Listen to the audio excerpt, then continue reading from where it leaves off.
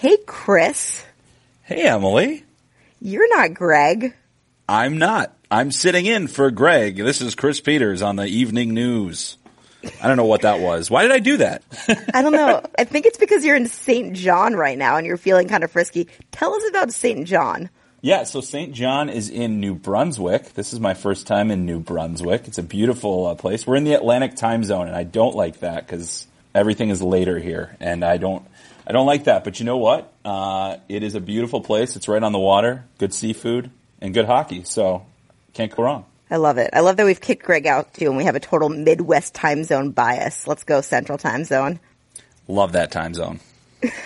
Awesome. Well, we've got a great show for you today. We've got Brendan Burke, the broadcaster for the Islanders on MSG, joining us. He'll talk all things the 9-game winning streak Islanders plus the next wave of NHL broadcasting. I'm going to pick Chris's brain because he's an expert on which rookies are making the biggest impact in the NHL, a little early prospect talk, plus some dig into my big player confidential that ran this week and a new segment debuting for this week. So let's start the show proper, shall we? From the ice to your earbuds, a podcast about hockey, featuring things to do with hockey. From your friends at ESPN, it's ESPN On Ice with Wyshynski and Kaplan. Welcome to ESPN On Ice. I'm Emily Kaplan, the national NHL reporter, and my speech impediment from middle school and elementary school where I couldn't say my R's seems to be coming out. Let's start the show proper, shall we? And joining me today is who? Chris Peters, staff writer covering the NHL, NHL draft, prospects, all those things. Awesome. Well, I'm so glad to have Chris join me. He is truly a delight. He's this is the best fact about Chris. He is the only NHL writer living in the state of Iowa. Is that correct? As far as I know, I think I'm the only one. Yeah, if there is one, we got to start having meetings. But yeah, this is man about town, and originally from Chicago, so I know a bit about where you're at right now. But yeah, I live in Iowa, and that seems to shock people every time I tell them. I love it. All right, Chris. Well, your expertise is always the draft class, and you've been following these guys probably since they were 15 years old, maybe younger in some cases. And now that this 2019 class is starting to make an impact in the NHL, I just wanted to get your thoughts. Firstly, like maybe an early Calder rankings, what you think Kakko and Hughes look like. We've got a lot to get to. So let's start with the first two big guys. What has your impressions been early of Jack Hughes with the Devils and Kaapo Kakko with the Rangers? Yeah, well, I think it's a good reminder. The way that they've both started is that the NHL is a tough league, and these guys are still very young, and both guys were 2001 birth date, so they're among the youngest players in the National Hockey League. And as we saw with Jack Hughes, there was a lot of complaining about his lack of scoring, but in his last four of his last 5 games, he's got 7 points, and he's starting to find his way. And most of them have been on the power play. That's typical. You're going to start to see that where a player is just going to have a little bit more time and space, and then they're going to have a little bit more success. But I think what I've seen from Hughes is that he's continually improved, and that's been the most important thing. I think that's the thing that John Hines is going to like the most, and what fans should be paying most attention to, not necessarily the points that they're having, just are they getting better each day? And I think that's what Jack Hughes is doing. Now, Kaapo Kakko has had a bit of a tougher road. I think both of these teams have kind of underachieved in terms of what the expectations were coming in. But it's another reminder that when you have young teams like these, there are going to be situations where you're just not going to have the success, and you have to be more patient. Kakko has 3 goals though. I mean, and those have been some nice goals. He had a really good one the other night, and wow, what a nice goal. Yeah, I mean he's a good player. Yeah, what a nice goal. Yeah, wow, a nice goal. And he's a guy that I think just will continue to get better. I was really concerned when I saw that he said he was not having fun. It was really hard. I was getting that transition is not easy. It's especially not easy in that media market, and it's not easy playing for a big franchise like the New York Rangers. But we're starting to see him get more comfortable. We're starting to see that Rangers team, I think, as well. Guys like Adam Fox, younger guys on that team, they're starting to get more comfortable, and that is going to only help. So patience, Rangers fans, patience, Devils fans. This is only the beginning, and these guys are just going to continue to build. Yeah. So we've entered now the second month of the year, and it feels like the early hype on the Calder, Victor Olofsson, might be cooling off. He's stagnated now at 6 goals. Honestly, to me, this feels like the year we're finally going to see a defenseman. It's going to come down, in my opinion. Right now, the 2 leaders for me would be Cale Makar, who has 11 points and is averaging nearly 19 minutes a game, shouldering a big workload for the Colorado Avalanche, or Quinn Hughes, Jack's brother, who also has 10 points, a goal and 9 assists, and is having 19-20 a game, and really is a big part of that offensive success that the Vancouver Canucks are seeing. What say you? I totally agree. I did my prospect or rookie rankings last week, and at this early stage of the season, it's going to be fluid. Cale Makar was number 1 for me. Quinn Hughes was number 3. Hughes is sliding up to number 2. Olofsson has really cooled off, and most of his production has been on the power play. The same is true for Quinn Hughes. He's a power play weapon. That's kind of what we knew he would be early on, but the fact that Travis Green had him on the second power play unit first, and then moves him up to the first power play unit, and everything starts clicking. It's just because Quinn Hughes is an incredible talent when it comes to skating, and obviously he's out with an injury right now. It's a day-to-day situation, doesn't look too serious, but he's a guy that generates so much with his feet, and you watch him skate. There are very few guys in the NHL that skate like him, that use his edges and the way that he can open up his hips and open up ice. That's pretty incredible, and so that's been awesome to see.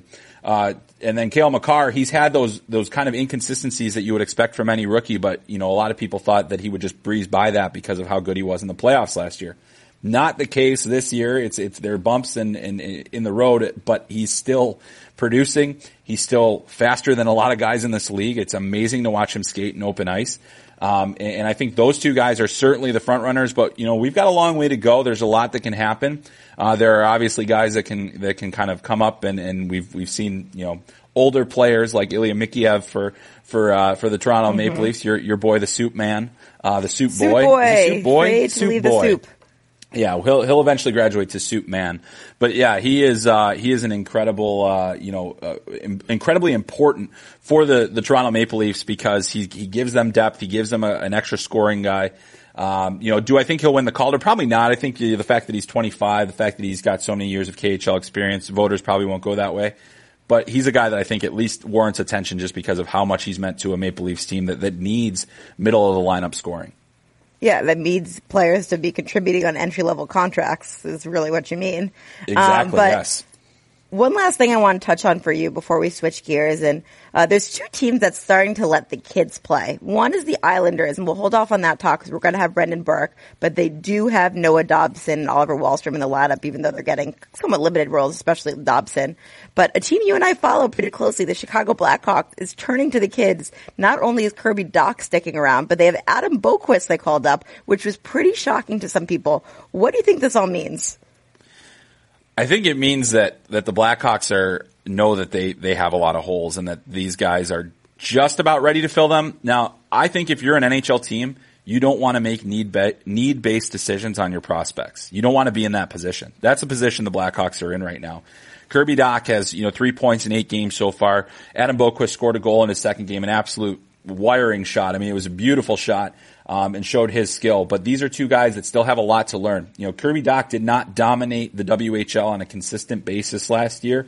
He missed training camp, with the concussion from the rookie tournament. So I think there are going to be a lot of growing pains for him, but he's looked very comfortable. They have him on the power play. They're giving him opportunities. That's the most important thing.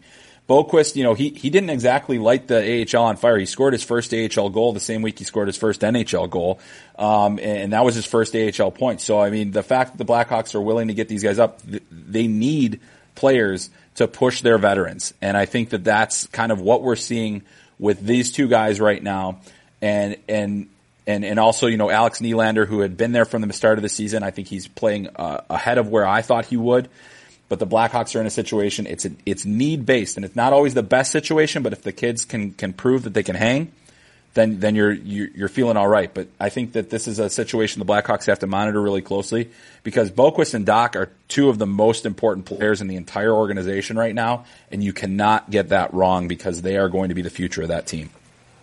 Protect the organization at all costs. That's the hockey motto. All right, we're going to switch gears, like I said, in a pretty dramatic way. A project I've been working on for a couple, I could even say months now. It's been weeks, but months.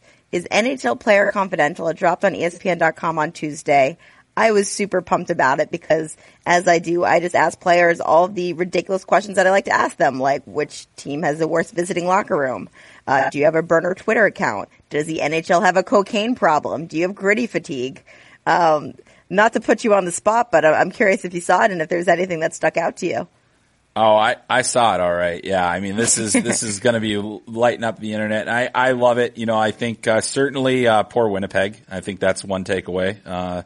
Sorry, Winnipeg. Honestly, cardinal rule of the NHL reporting, number one, is that if there's a butt of all jokes, it's typically Winnipeg. I do have to give a shout out, though, to the one player who gave one of my favorite responses. I want to pull it up right now.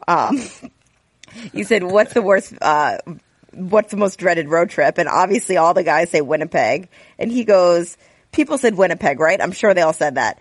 Look, there's stuff to do there. We're close to the casino. If you want to go a half hour or whatever, you can do that. Wherever you go, they have TSN on. I can't get that here on my redacted US-based team. So Winnipeg, they have TSN. They should use that in all of their tourism ads. Absolutely. Get your Bob McKenzie right here in Winnipeg. This is the only place on the road, you American team players. But yeah, you know, I also thought, Emily, it was really telling that a lot of the guys, you know, one of the questions that I was most interested in seeing the answers to was the recreational drugs question. And, you know, I'm so glad that you asked that because it's something that we've heard from NHL executives about, but it's not something we've heard a lot from players. And it seems like they kind of downplayed it a little bit. Yeah, they did. And, you know, especially when look, the recreational drug question is interesting, right? Because they test for marijuana and coke, but they don't punish for it. And that was one of the things I wanted to get into with guys. And guys down the line pretty much had the same response. They're like, look, I think one of those drugs is probably a little bit better than the other. When you look at the legality of it, the laws are changing to, you know, make marijuana essentially what drinking was for us when we were growing up. So, you know, I don't think that that should be punished. And look, as long as it's not affecting your performance, guys should do whatever we want. We're professional athletes. We know what's good for our body. When it came to the NHL have a coke problem, I think the answers were really intriguing for people. Look, you have to wonder how really unvarnished these guys' answers are, how truthful, A, they want to be, or B, they are inside themselves. Like, you know, I think sometimes they might not know exactly what the truth is, but like down the line, most guys' response were, well, I've never been on a team where there's a coke problem. I've heard stories of other guys doing it, and maybe they do it in the summer, but I've never seen it.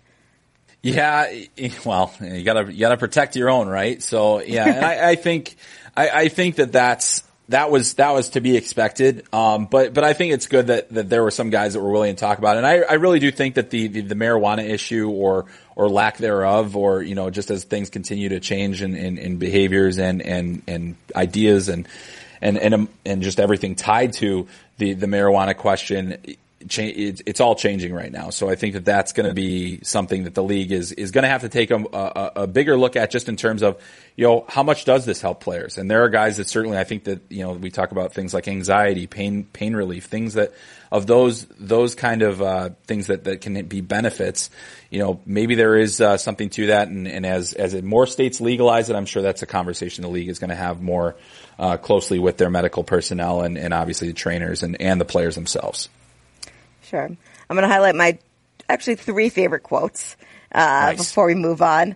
One was my question, which, you know, as everyone who listens to this podcast knows, one of the hills I want to die on is players going out and marketing themselves. And I asked guys, would you feel comfortable appearing in a big national ad campaign for Gatorade or Nike, or is that too much attention to you as a hockey player? And like, I actually had like 3 of these responses, which I sent to the woman who's in charge of the body issue. Like, yeah, I would do that, but I wouldn't do the body issue though. That's too much. The question on if they're gritty fatigue, those are pretty good answers. A lot of guys just said they found it hilarious and they thought it was good for the league. It's getting out there. But this one is flagged by our friend Katie Strang. She DM'd me and said she thought this was a hilarious look into this player's psyche. I thought it would wear out by now. I guess I don't really mind him. Like, he's not affecting me. It's just a lot. Which is pretty amazing if you think about it. And then the other one that seems to be getting flagged on Twitter as pretty hilarious is, do you have a burner Twitter account? And to the guy who said, I've never logged on to Twitter in my life, please reveal yourself. Please tag yourself on Twitter. It's pretty clear you probably have. Yeah, and also good advice, I think, to anybody. But hey, We love you, Twitter. Sorry. We love you. But yeah, that was also my favorite answer, whether it was truthful or not. And I think that is, it's just, like I said, it's good advice. I mean, who needs that? Well, I encourage everyone to check out the story. The art team did an incredible job illustrating it. There's the pictures do not depict who was actually interviewed in the column. They're just illustrations, but an incredible emo PK Subban in what looks to be Winnipeg or Buffalo, drinking coffee with his fedora. There's a Connor McDavid getting freaked out by a smelly something in a locker room. It's good stuff. So thank you to everyone, including Amy Crawford, the editor, who helped me put that together. I'm really pleased with how it turned out. And now, Chris, it is time for a guest, a guy that you wrote about this week for ESPN.com, the Islanders broadcaster for MSG. It's Brendan Burke. And now joining us, as I said, is Brendan Burke of MSG. And Brendan, we have to start with this. The Islanders have won 9 games in a row. Are you surprised? Can I say yes? I have to say yes. I mean, no one expects anybody to win 9 games in a row. I don't think that I was probably as pessimistic as most of the media was coming into the season about what the Islanders would do this year. But, a 9-game winning streak, I think, especially with the way the team started with a 1-3 start, and really within this 9-game winning streak, probably in the first 5 of them, they were outplayed in 4 of them, but they found a way to win. So it's been a surprising stretch for them to string it together. But the scary thing is they've gotten better as the 9 games have gone along. So we'll see where it takes them.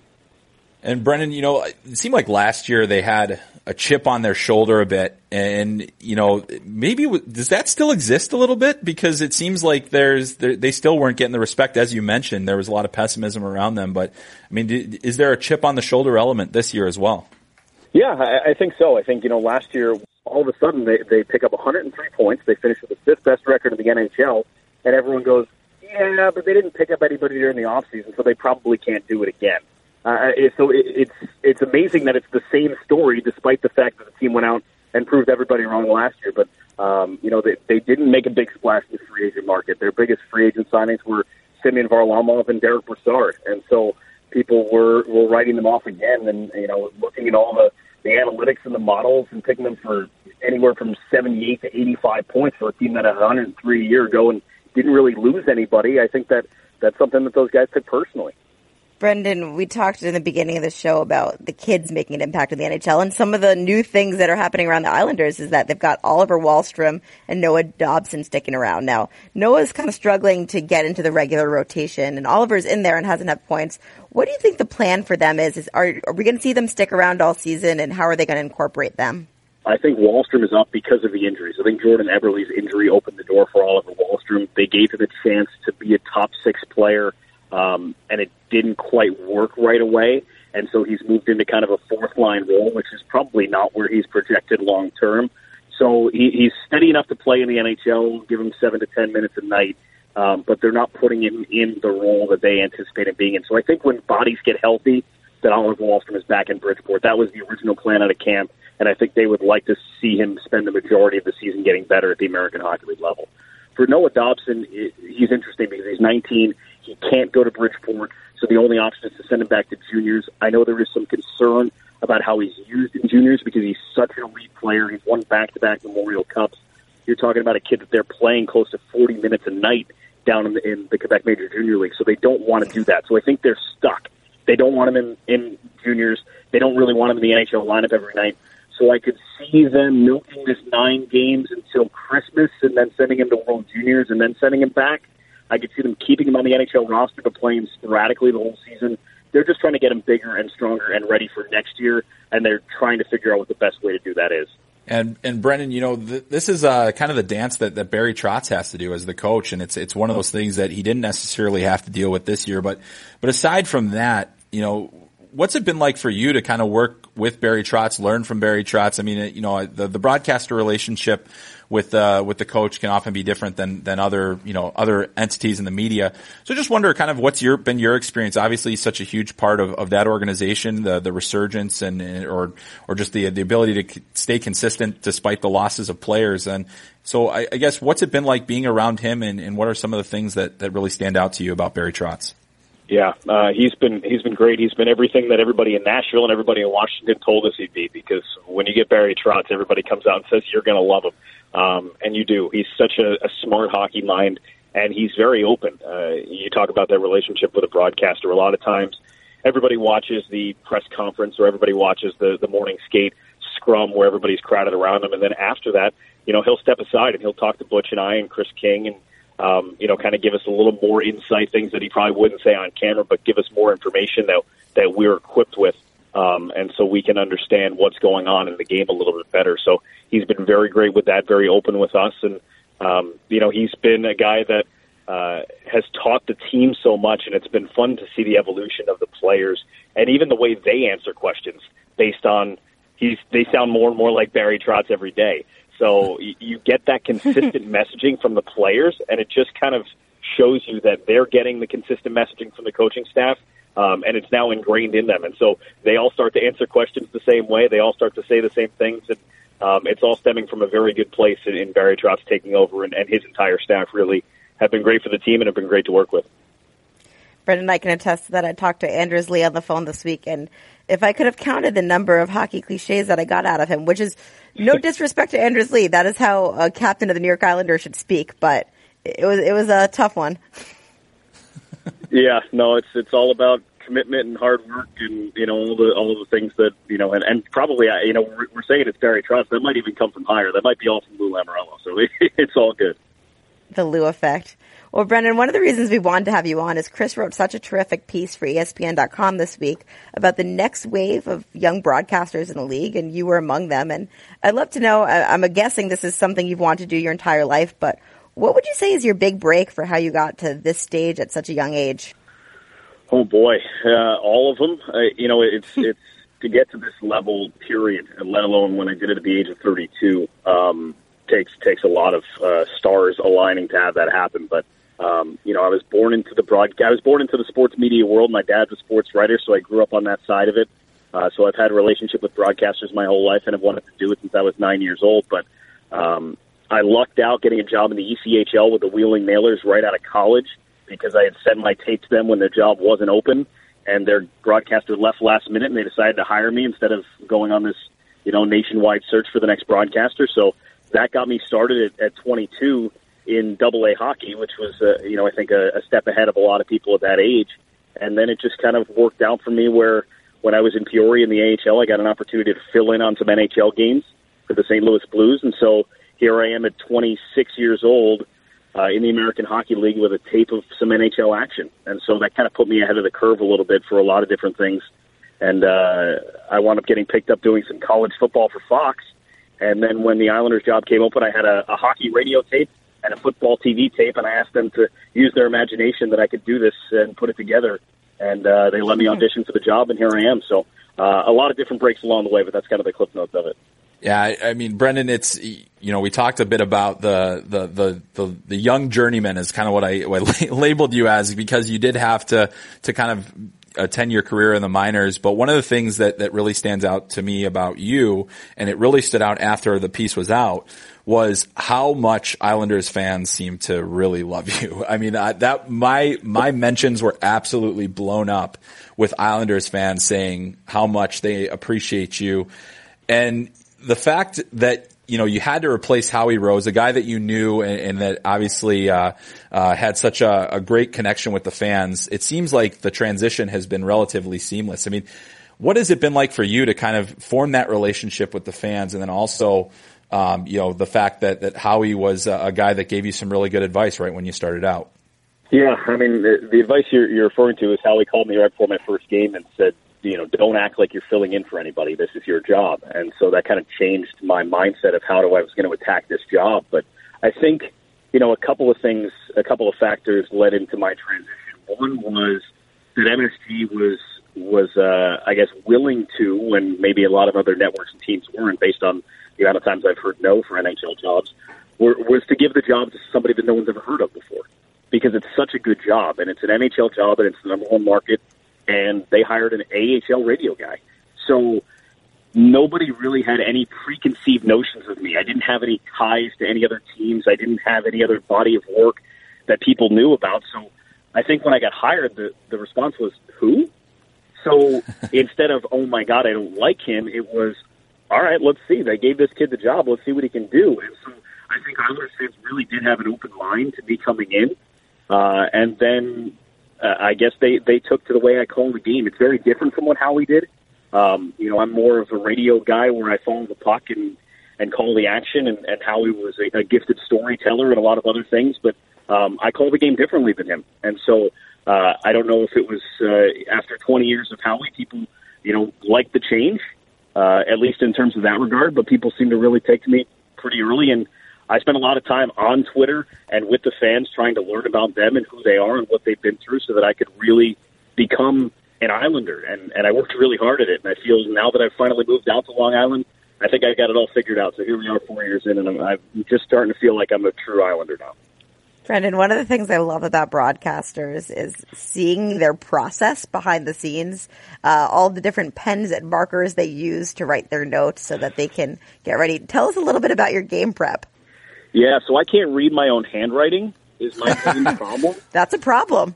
So I actually travel with a printer. I have a printer in my suitcase on every road trip, and I have it in the hotel with me. A lot of times I'll have it in the press box with me because all of my notes, all of my charts have to be printed out. Otherwise, I developed a format on Microsoft Publisher that I have tweaked over the past 12 years and got it to a point, or 14 years. Geez, I've been doing this all the time. Been doing this, differently every year, but pretty much the same thing. And I've got a system where I've got a box for every player, and I've got a lot of information, and I type up my notes. And, sometimes, I hate to admit this, but sometimes during the national anthem, I'm printing out my notes. That's how close I bring it to game time, because the way I prep, I literally prep until I run out of time. I rarely ever feel like I'm done, where I'm like, all right, it's 4 o'clock. Let me just sit back and have some food and get ready for the 7 o'clock game. I pretty much use every minute I have. I print out my notes at the last second and go to work. So it's an ever-evolving process for me, but it's a fun one.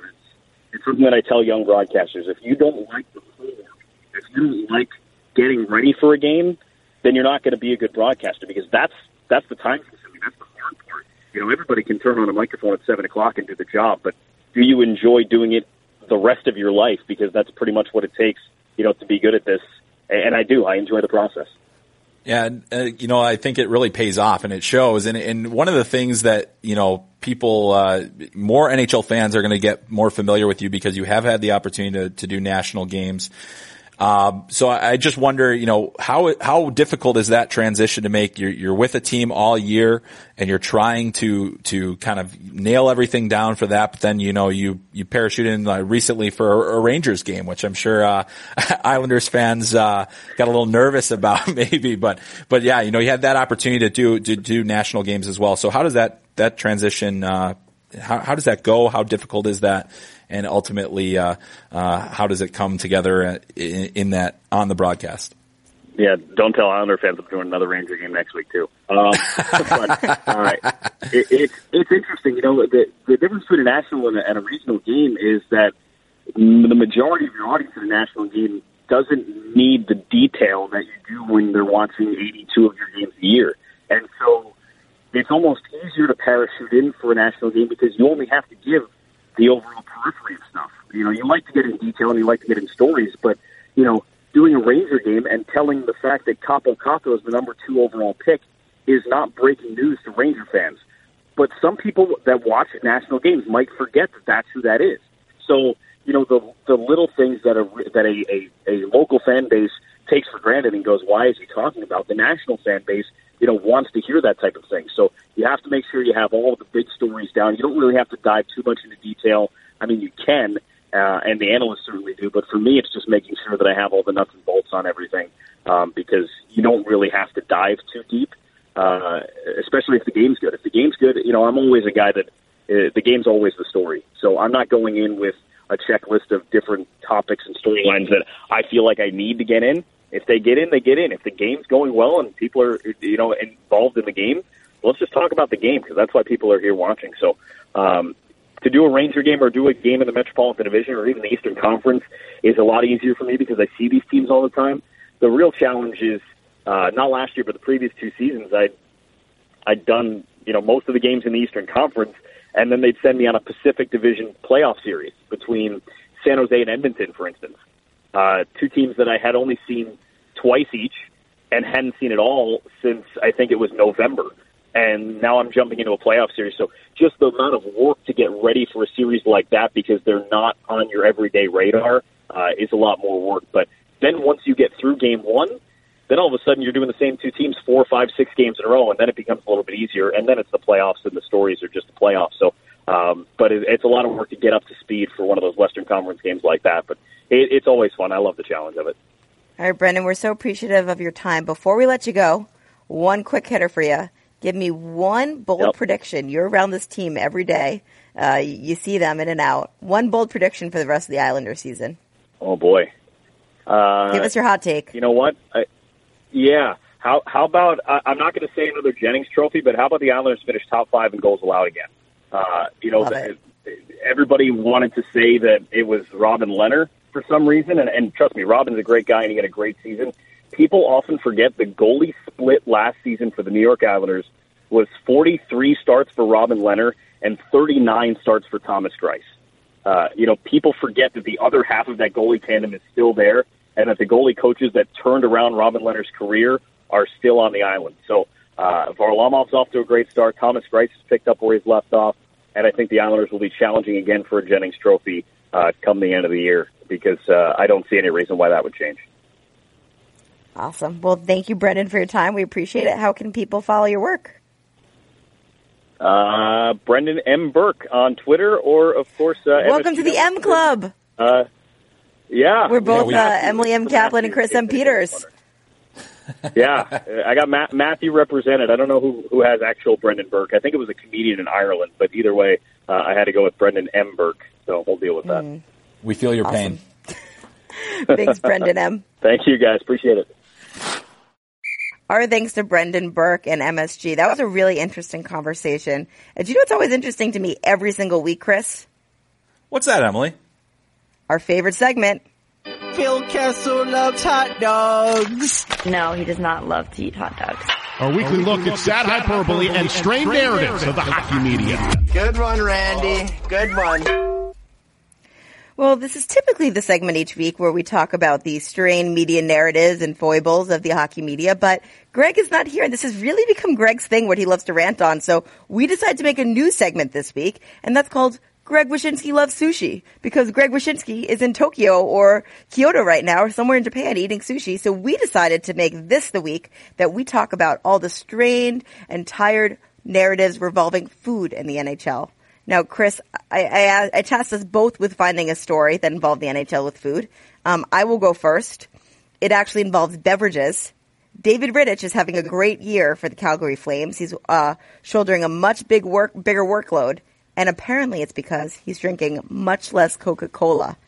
There is an entire article in the Montreal Gazette that I found that is literally about David Rittich's Coca-Cola consumption. Apparently, he's limited himself to only drinking it on game days, unclear of what it falls into his routine, unclear of how much he was clearly drinking before. But, according to everyone in the Flames organization, it's making him play a lot better. Sure, yeah. I mean, wouldn't it? David Rittich. Good stuff. Well, I have one too, and it is about a rookie. I mean, it's got to be, right? It's on brand for me. And it is Ethan Bear, who has cut out carbs. And this comes to us courtesy of CBC.ca, Vicky Hall reporting. And yeah, he's cut out carbs from his diet. He got into following LeBron James on social media, and he was just kind of looking at all that stuff, and he decided that he was going to cut carbs. He's going to load up on vegetables, a lot of grilled chicken and steak. And you know what? He's playing a ton of minutes for Edmonton. He's actually playing pretty well. He basically made the decision, do I want to be an NHL player or am I an AHL player? He changed his diet, and it really helped him. And I think that's good to see, because Ethan Bear is a guy that's been kind of plodding around the minors a little bit, and finally he is starting to see success. Awesome. Well, there you have it, folks. It is your first inaugural Greg Wyshynski Loves Sushi. If you like it, great. Maybe it'll return one day, but you might be hearing hot dogs next week. All right, now I wanted to do what I usually do behind closed doors and not while recording the podcast, and that's pick Chris Peters' brain on every single thing revolving prospects. I do not follow the draft until it is time to follow the draft, but luckily Chris does. And Chris, I want to talk prospects. Give us your top 3 right now, 1, 2, and 3. Yeah, well, the 2020 draft is really interesting. I think that there's a lot of talent right at the very top of the draft. So in terms of number 1 in this draft, the consensus right now is Alexis Lafreniere for the Rimouski Oceanic. That's originally why I was in St. John. I was supposed to watch him play here, but he is injured and had to pull out of the Canada-Russia series, which is why I'm in St. John. And Alexis has 43 points in 18 games. That's 2.39 points per game. It's an insane level of production. It's the most by a U19 player in the QMJHL since Sidney Crosby. So that's pretty good. And then also, he's just, he's got a huge body of work, great hands, good physical strength. He has a bit of nastiness to him. He's a winger, which I think is one of the reasons why there was some, question as to whether or not he would be the best option at number 1. And the guy that's kind of risen as a challenger, and though I don't think that he's at the level of Lafreniere yet, is Quinton Byfield, who plays for the Sudbury Wolves in the OHL. He's 6'4", 215 or so pounds. He skates like a freight train, and he's got 33 points in 18 games right now. Comparable production to the draft seasons of Dylan Strome and Steven Stamkos, but he is a center. He is a power forward. He has good hands. He has good vision, and he can skate like the wind. And then my number 3 guy is Alexander Holtz. And now there's going to be some debate in terms of where things go in the draft after this, but Alexander Holtz is my number 3 right now. He's got 6 points in 15 games in playing for Djurgården in the Swedish Hockey League. Immense skill set, great release, good passer. He kind of has all these offensive tools. I think he needs to improve his play away from the puck, but he's a top-line player in the Swedish Hockey League at 17 years old. Won a gold medal with Sweden as an underager last year at the Under-18 World Championship and was a top-line player for them there. So he's always played a bit ahead, and so right now those guys are my top 3. Awesome. Well, I'm going to hit you now with some quick hitters, a little rapid fire for you. Give me a couple other names that we need to know, some sleepers that you like. Yeah, there are a few. And by sleepers at this stage of the season, you don't know where they're gonna go. But guys that are kind of under the radar. One guy is William Wallander, who plays in Sweden. He's a defenseman. He is a big body. He's spindly. He has incredible skill. I've seen him make some insane plays, and at 6'4" and kind of wiry, it just looks like he's all arms and legs out there. But it really confuses defensemen. And then another guy is Eamon Powell, who he's a defenseman for the U.S. Under-18 team. This is not like last year, where the U.S. Under-18 team is loaded with talent, where we saw so many guys drafted. But Eamon Powell is one of those guys he's not a first-round draft prospect, but he is a guy that I think that has a good amount of skill, has a good hockey brain. He's not a huge guy, but he's just a smart player. I like the way that he plays, and I think he's going to be a really interesting guy for this year. All right. What team most needs to nail this draft? Well, I think the easy answer is the Ottawa Senators. I mean, they're going to have 2 first-round draft prospects, or 2 first-round draft picks. The way the San Jose Sharks are playing right now, it could be a high second draft pick as well. I mean, I don't know if the Sharks will end up in the lottery. It's too early to say, but if they do, that's a boon for the Senators in a year where I think that, if you're in that top 6 right now, you have a really good chance to land a player that's going to make your team a lot better. You really want to be in that top 2 to land that franchise-altering prospect. Now, the Senators are in last place, or close to last place, and kind of hovered around last place throughout this year. There's kind of that idea that they're tanking. And if they are, they have an opportunity to make their franchise a lot better. So absolutely, they're so loaded with prospects right now. They need, but none of those guys that they have in their pool right now, or any of their rookies, is that franchise altering player. Lafreniere or Byfield could be that player for them, and I think that's hugely important that they get one of those first 2 picks. What team would you say is on the clock this year for bad drafting in previous years? Well, I think it's just partially due to a lack of draft picks, but Pittsburgh has really has a shallow prospect pool. And as we're seeing, they're playing well now, or they've had good games, they've had a good stretch, they're still producing, but you need those guys on those entry-level contracts, and I don't think that they have a lot of sure things in their prospect pool right now. Their last first-round draft pick, Samuel Poulin, I just saw him last night. He's a guy that's going to take some time. He's not necessarily that blue-chip caliber first-rounder that you'd want to have, but he's a guy that will help them. I think they have a couple of other guys that are interesting at least, but really it's a shallow pool. That if they don't fix soon is going to, obviously as their older players continue to get older, it's going to become more of an issue. And as we've seen, they chase the cups, they paid the price, it's worth it. It's all worth it. But now they need to start focusing on building a little bit more for the future so that when the era of Crosby and Malkin is over, they can have something to fall back on. Well, there you have it, folks. Chris Peters, as you can see, is our draft expert. You can follow all of his work. He has some great stuff on ESPN.com where he will be breaking this down from now until the draft in Montreal. Can you wait, Chris? I cannot wait. There are so many smoked meats that I cannot wait to eat. I'm there for the poutine. I'm there just for all the food. I'm not going to lie. I'm going to have a great time. All right. Now it is time for Puck Headlines. Dateline back of the net. Chris, between the first ever lacrosse goal in NHL history scored by one Andrei Svechnikov to a between-the-legs game overtime winner from Matthew Tkachuk, what is up with all of these crazy goals? I don't know. I just want more of it. I love it so much. And it's not just in the NHL. We're seeing it all over the world. We had an amazing goal in the Minnesota-Wisconsin women's hockey game. Amy Potomac going between the legs in a shootout. We had, Nils Hoglander in Sweden doing the lacrosse goal as maybe the best one ever, actually. Sorry, Andrei Svechnikov. Hoglander's was better.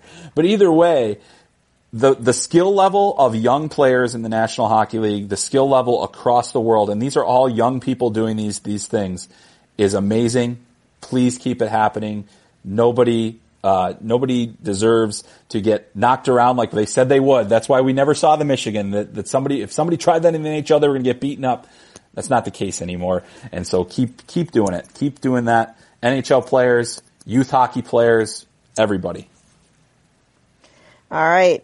Dateline Pittsburgh. The Four Nations Cup in the women's senior division was canceled this year because of Sweden's standoff with its federation. So USA and Canada figured, well, we've got to play anyway. So they're having a joint training camp right now in Pittsburgh, culminating with 2 scrimmages. I've talked to a couple players about it. Kendall Coyne was like, I have no idea how it's going to go. I think we're supposed to be doing drills together and whatever. Chris, what do you think of what's going on, and what does this mean for women's hockey? Well, I mean, they're the 2 best teams in the world, so if you're in Pittsburgh, you absolutely have to get over there and watch that. But also, the great rivalry, for as big a rivals as they all are, they're all pulling towards the same goal, which is raising the level of awareness of women's hockey and also raising the attention. And this is a great opportunity in an NHL city to get together, and these 2 teams are the reason that they're so good. They're constantly chasing each other. Yeah, I'm going to use this as a plug for a story I had out on ESPN.com this week on the Lamoureux twins. Something that I found really interesting was in 2017 when the U.S. women battled USA Hockey over their contract negotiations. We talked about all the things they want to fight for: sustainable wages, equal treatment, marketing. But also one of the things they asked for was maternity benefits, which had never previously been given to women's players in the U.S. And the Lamoureux twins are actually the first 2 to utilize it. They both had babies this past year. And one of the things that it guarantees them is that they can come back in a safe timeline. So they're guaranteed to be invited to at least 2 camps. So if they're invited to their first camp back post having a baby, postpartum, and that was in August for them, even if they didn't feel like their total great selves, they're guaranteed 1 more camp at least to prove themselves. So this will be their second camp back as they make their goal to making a world championship team this year and also eventually Tokyo. So I encourage you to check out that story. I also have a really great story out later this week on Sophia Shaver. She has her first call-up to the U.S. women's national team. She was a forward at Wisconsin, and she has a pretty heartbreaking story of things that have gone on in her personal life and how it's affected her own mental health. And I'm just really grateful for Sophia to opening up. So check that story out on Friday. All right, back-to-back headlines. Dateline Winnipeg. WTF is going on with Dustin Byfuglien? We knew that he was not mulling over his future, and then we get news that, okay, he went out and got some ankle surgery on his own in Minnesota outside of the realm of the team. It's unclear how much the Jets knew. And now we're getting some word that his representatives are talking with the players' union about potentially filing a grievance against Winnipeg and asking for some pay because, look, he's not suspended without pay if he got a surgery going on for hockey-related injuries. So, Chris, what's your take on all of this latest developments? Well, it's certainly not great news if you're a Jets fan. You're hoping that that he would be coming back at some point. And I also think that, as far as Dustin Byfuglien goes, here's a guy that made a decision away from the team, and now you have to wonder what does the league step in at this point? Does the PA step in? There's a lot of moving parts to this, and really at the end of the day for the Jets, they're still in a situation where they have gaping holes in their lineup on their blue line, and they're not easily addressed until they can figure out what's going on with Big Buff. Yeah, I'm curious to see if he does play this year. Obviously, we're getting down to some deadlines of when he does need to suit up. I've been told that, as he was mulling his future, he might not be in the best hockey shape. It might take him a little bit of time to get back his conditioning. We know that, he's a bigger player and weight has been an issue in his career. So I'm curious just to see what unfolds here and how he also recovers from this ankle surgery because that's not insignificant also. All right. Yeah, finally. We certainly miss him. Yeah, we do. Dateline also in Canada, Calgary. Milan Lucic was suspended, and his coach defended him and said that it was a ridiculous suspension. What say you, Chris? I think this is the exact kind of thing they're trying to get out of the game. I mean, I think Lucic was mad that he turned the puck over to Cole Sherwood, and then he went after him. I mean, and it was, yes, he poked the goalie. The puck was loose.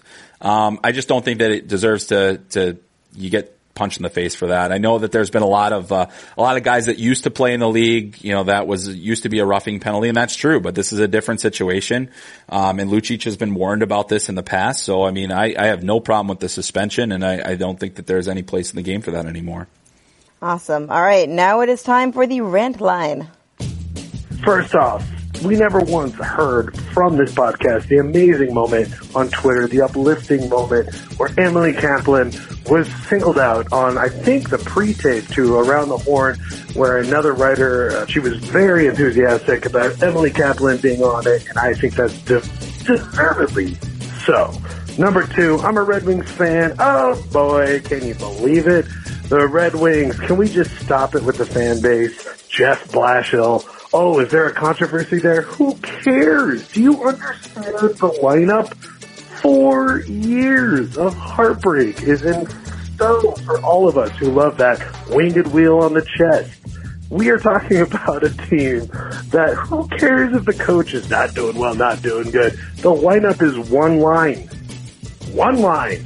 No defense. There's literally no defense for your defense saying that they're going to be anything remotely good. It's going to take 4 years, people, but don't be sad because in 2025, when we win the Stanley Cup, you will have won a car in 2020 because that's what they did in the early 80s when the Red Wings sucked. They gave away a car a week. So don't be sad. You're going to go to the parade route for when the Stanley Cup is given up on that amazing Coupe de Ville. I don't know what they give out these days. All right, there's a lot to unpack there, Chris. Where do you want to begin? 2025 seems a little early to me. We'll start there. Sorry, bud. It's interesting because Steve Yzerman has been so cautious about assigning a timeline for when they're going to be relevant again. When he mentioned they don't have any defense, though, when I was in camp, all anyone wanted to gush about was Moritz Seider. I do feel like they have a D-man. He needs to adjust to the North American game. I think a year in the A will be great for him. But they've got some people coming down their line. Yeah, they do, and I think that's important to it's going to be a position what they're going to have to continually address in the draft. I think they do have some other guys. Jared McIsaac, who plays for the Halifax Mooseheads, hasn't been able to play this year because he's been injured, but he's another guy that I think will help them down the line. But yeah, man, there's a lot to work on there. There's no question. I also think that Jeff Blashill, whether or not he's the right guy, I think that he's doing a fine job. Like they're getting guys in.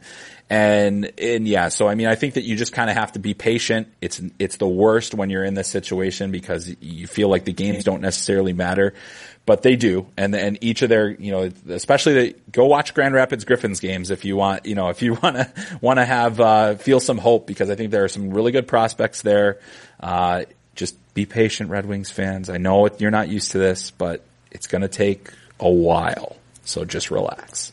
Well, Chris, my sincere gratitude for you for filling in for Greg so admirably. I had so much fun. Where can people find your work? Well, thanks for having me. This was a lot of fun for me. And yes, you can find my work on ESPN.com, ESPN Plus.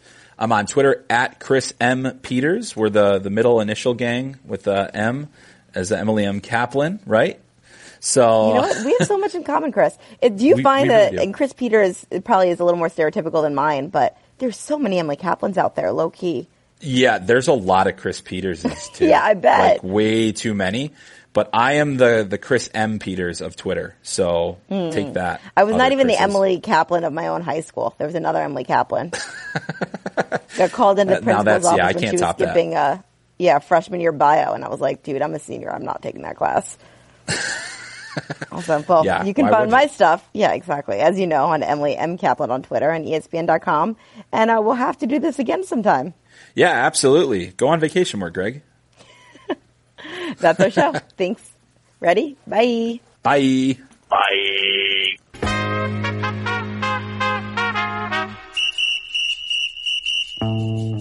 This has been ESPN on Ice with Wyshynski and Kaplan. Subscribe to the show in the ESPN app or Apple Podcasts.